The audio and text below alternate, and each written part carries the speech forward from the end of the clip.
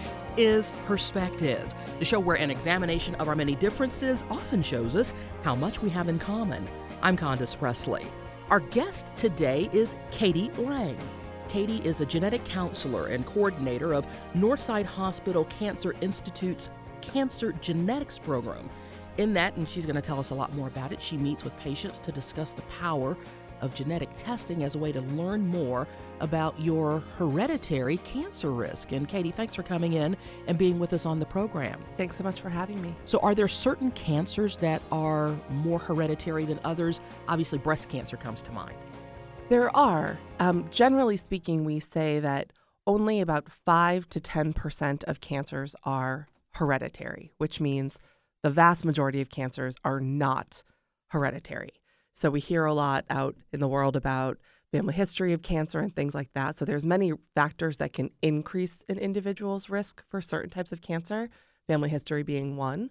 But overall, only a small percentage of people actually have an inherited strong risk for cancer. However, we want to know who those people are because we can help them either prevent or reduce those risks for cancer. So typically, who are those people who fall in that 5 to 10%?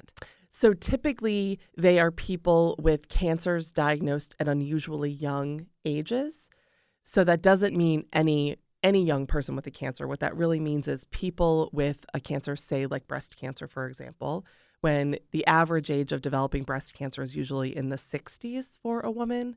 But if a woman develops breast cancer in her 30s or 40s, that's much younger than normal. So that would be a red flag for somebody with a possible genetic risk. So you can generally use that rule of thumb for things like colon cancer as well, uterine cancer. So certain types of cancer that happen at unusually young ages is always one red flag.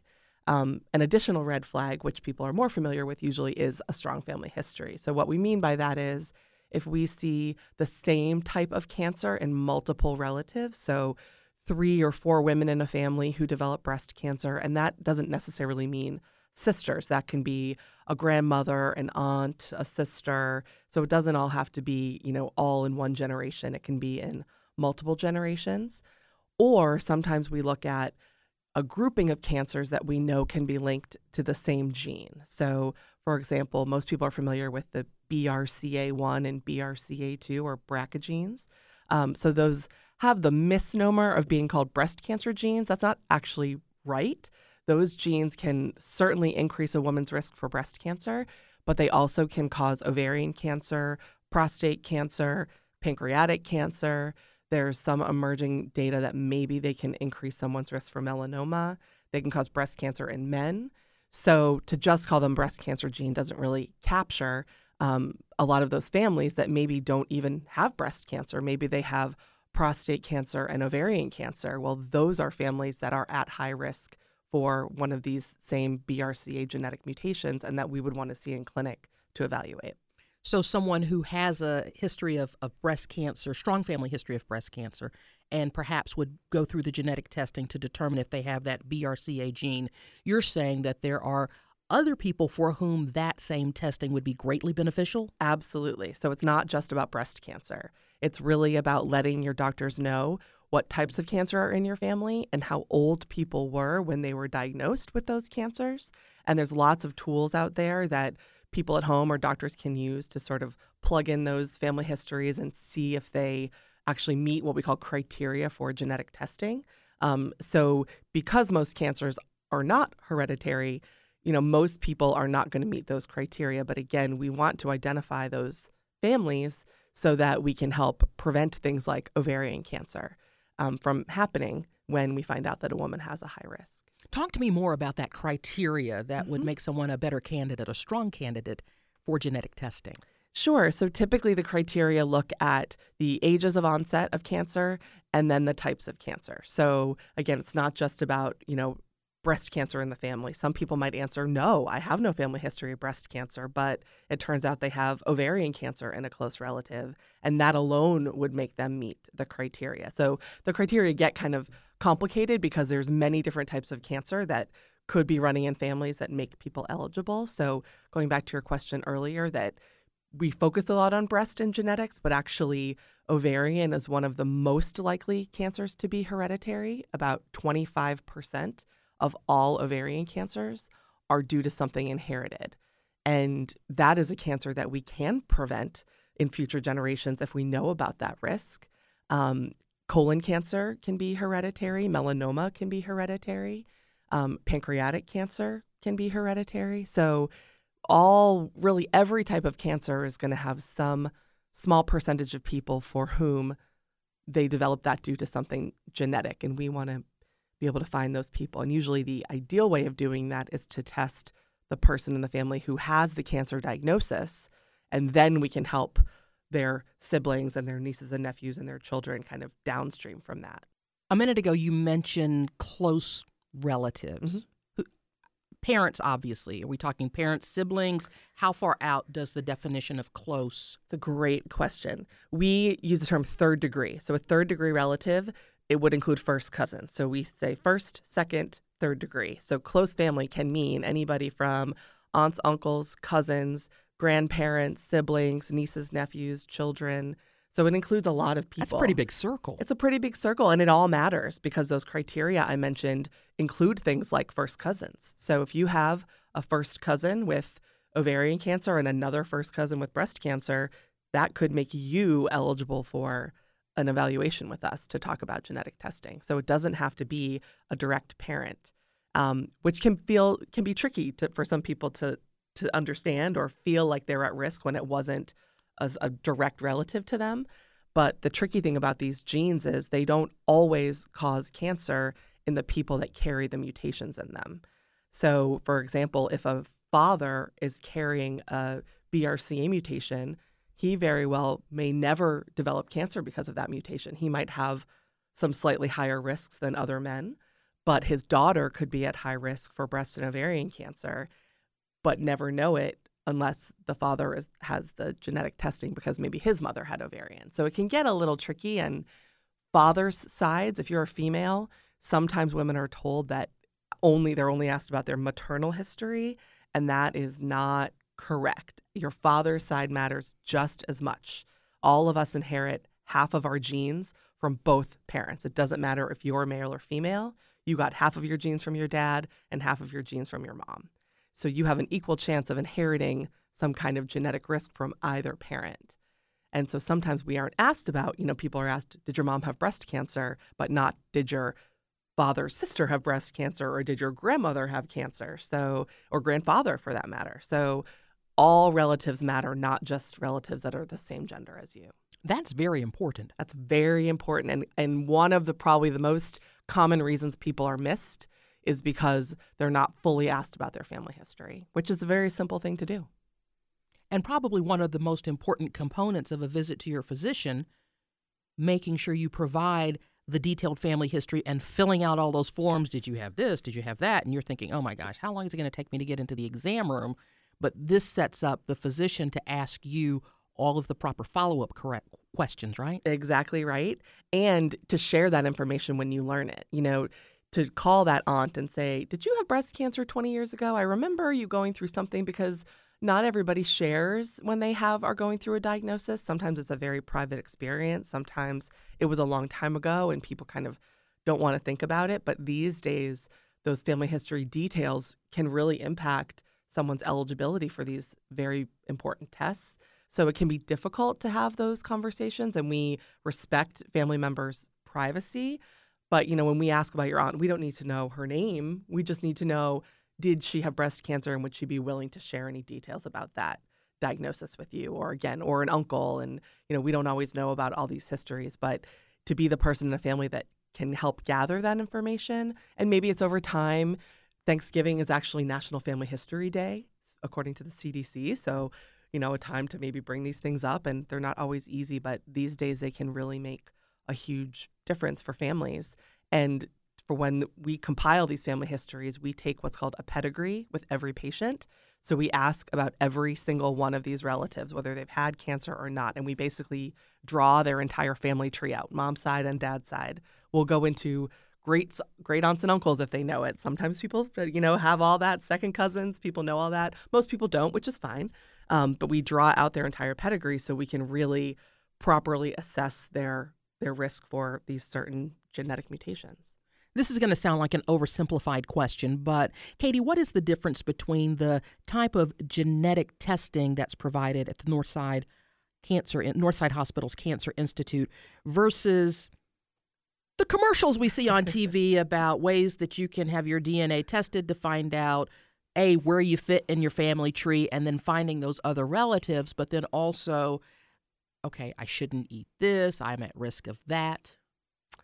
Thank you for asking. That's a great question that we're getting more and more these days, of course, because of all these commercials we see on TV. So on one hand, there is ancestry testing, that tells you where in the world your faraway relatives came from.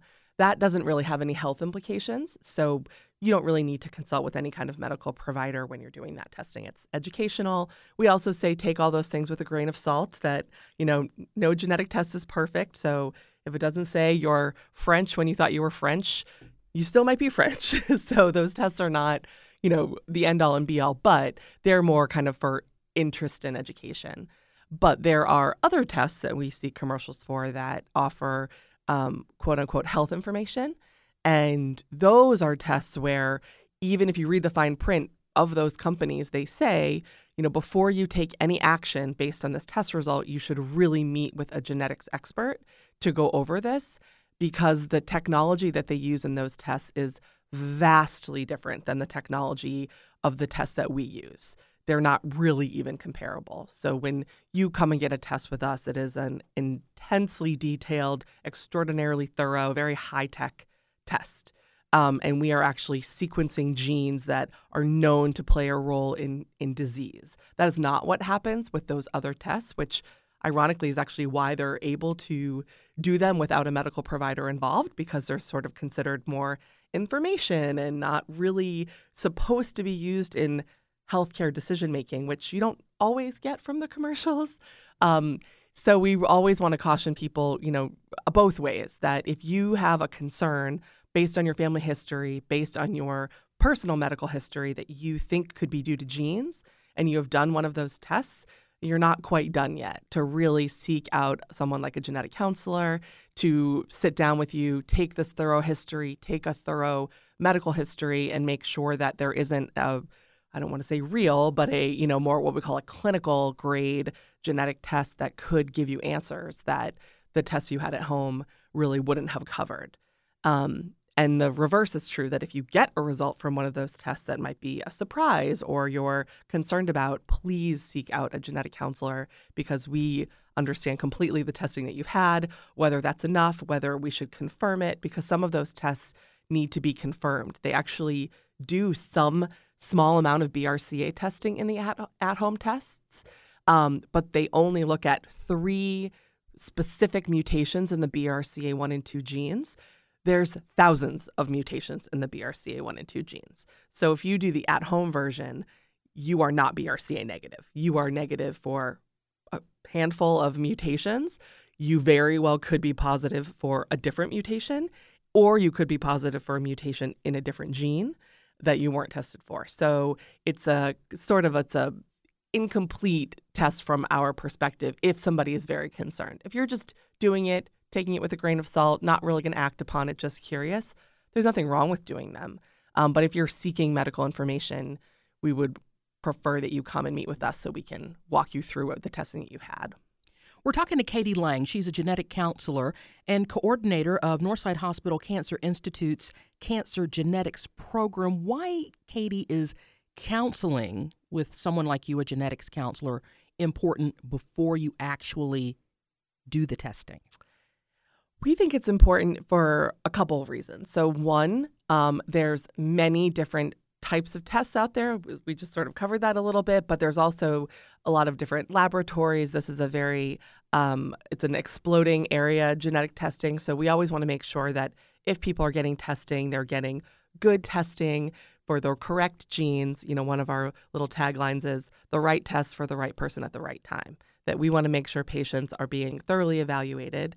Another, I think, tremendous value that we add that primarily patients always appreciate from the feedback we get is that we help their entire family. So to me, when you sit down with me, I'm now trying to help your whole family, because sometimes the person in front of us might be bringing that family to our attention, meaning we look at the family and we say, yes, there definitely is something unusual going on here, but actually the person we might want to test first is your, aunt in Pittsburgh or your uncle in St. Louis. And we actually will help other family members access genetic testing, because strangely, that can actually be more beneficial to somebody. Because I said earlier, we ideally want to test the person with the cancer, because it's almost like solving the puzzle, that we want to know, was that cancer hereditary? If the answer is no, then we might not need to do additional genetic testing for the rest of the family, and spare that expense and time and all of that.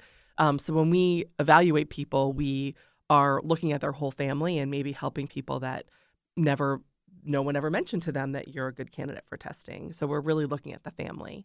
And the other piece is there's a ton of misunderstandings about genetic testing, that you can lose your health insurance if you have testing, that it's going to cost you a lot of money, that it's not covered by insurance, that if you do find something positive, that the follow-up surgeries or management isn't covered by insurance, that it's somehow elective. And that's none of those things are true, thankfully. So you cannot lose your insurance correct. by opting for genetic Your counseling health and insurance. your health insurance. Yes.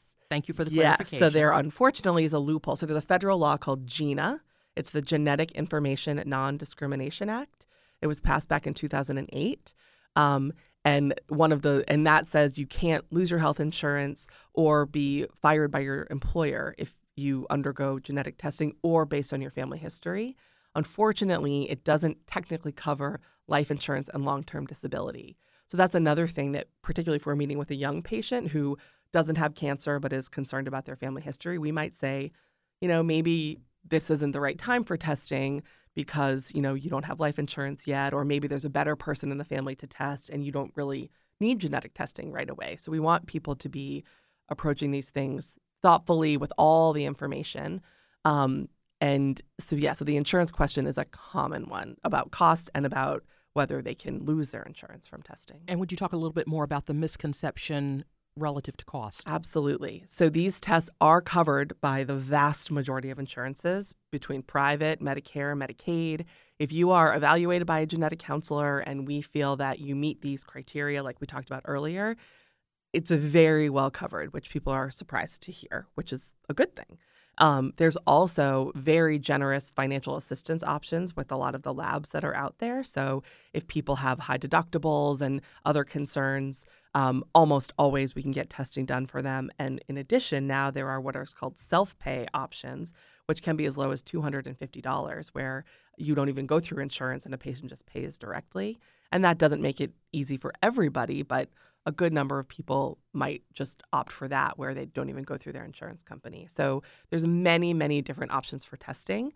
And I think another reason why people might opt for the at-home test is that they think it's the same and this is a lower cost, where really you can get these very high-grade, very robust tests for far less than I think people. Katie, walk us through the patient experience, someone who perhaps has taken one of these at-home tests and was surprised by something in the results and decides to opt for a more clinical evaluation with someone like you.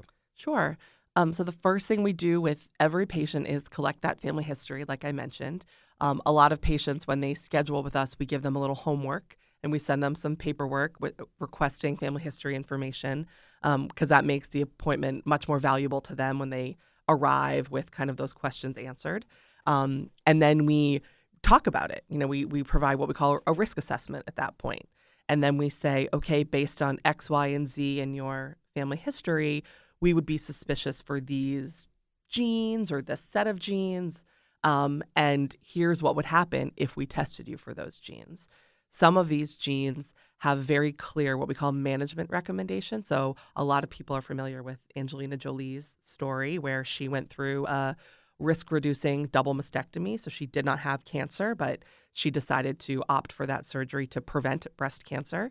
So that is a path that some people take. For other people, the outcome of testing would be just more close watching, maybe starting certain types of screening in their 30s, maybe getting colonoscopies in their 30s instead of waiting until 50. So we kind of talk about what would actually change for you if you tested positive for some of these genes. And one of the biggest things we talk about these days are sort of the gray areas in genetics, meaning that we're able to test for a whole bunch of genes. We can test for 80 plus genes now in one single test. But a lot of those genes we don't know as much about, meaning that they're more newly discovered. So there aren't always clear management recommendations. So some people that doesn't bother them at all. They want to know as much as they can. They want this big test, even if we can't really give them clear-cut risks once we get the results.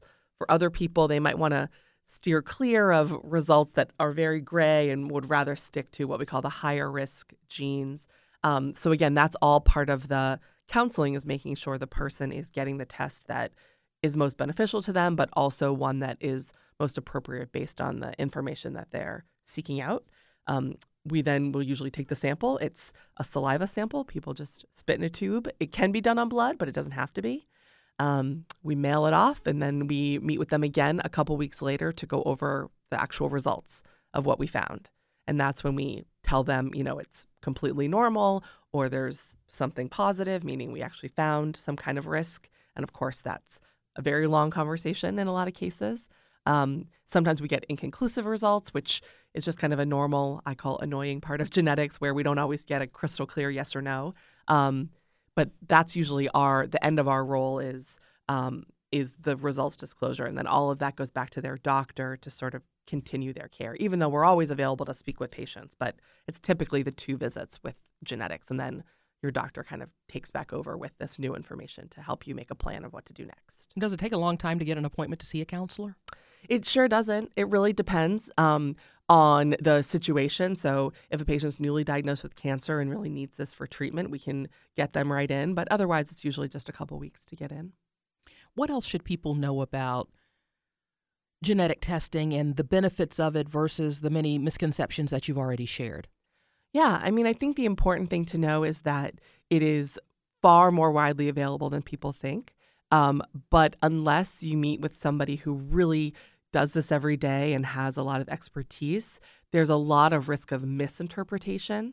So there's been lots and lots of studies on people that are not really counseled appropriately based on their genetic test result, having either surgeries that maybe they did not need, or the opposite, not getting recommendations that they should have gotten based on their risk. So it's a pretty niche area, and it's all we do all day, every day. So we are always happy to meet with people, including people that may have had testing in the past and never met with a genetic counselor.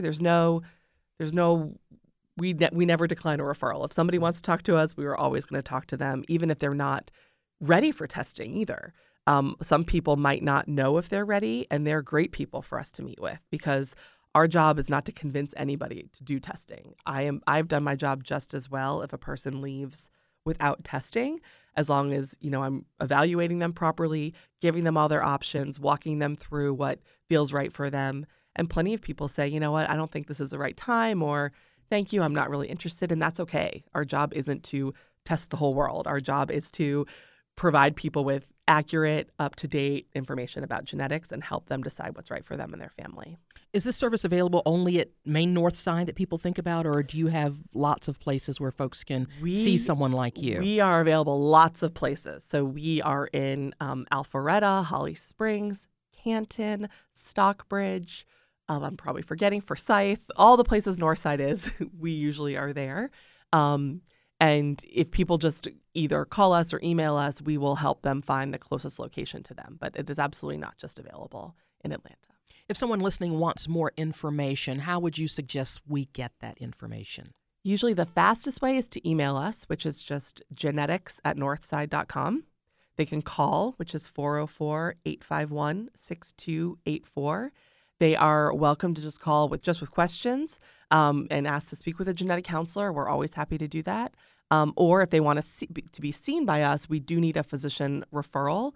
But if they want to call, we're always happy to help them get that referral as well. Katie Lang, thanks so much. Thank you. Perspectives is a half hour we produce with you in mind. If there's something you think we ought to be talking about, let me hear from you. Tweet me. My handle is Condo29 on Twitter. Or leave a message on our Facebook page. We do appreciate your listening and hope you'll be back next week at this same time as we examine another perspective. For the ones who work hard to ensure their crew can always go the extra mile, and the ones who get in early so everyone can go home on time, there's Grainger, offering professional-grade supplies backed by product experts so you can quickly and easily find what you need. Plus, you can count on access to a committed team ready to go the extra mile for you. Call, click Grainger.com, or just stop by. Grainger, for the ones who get it done.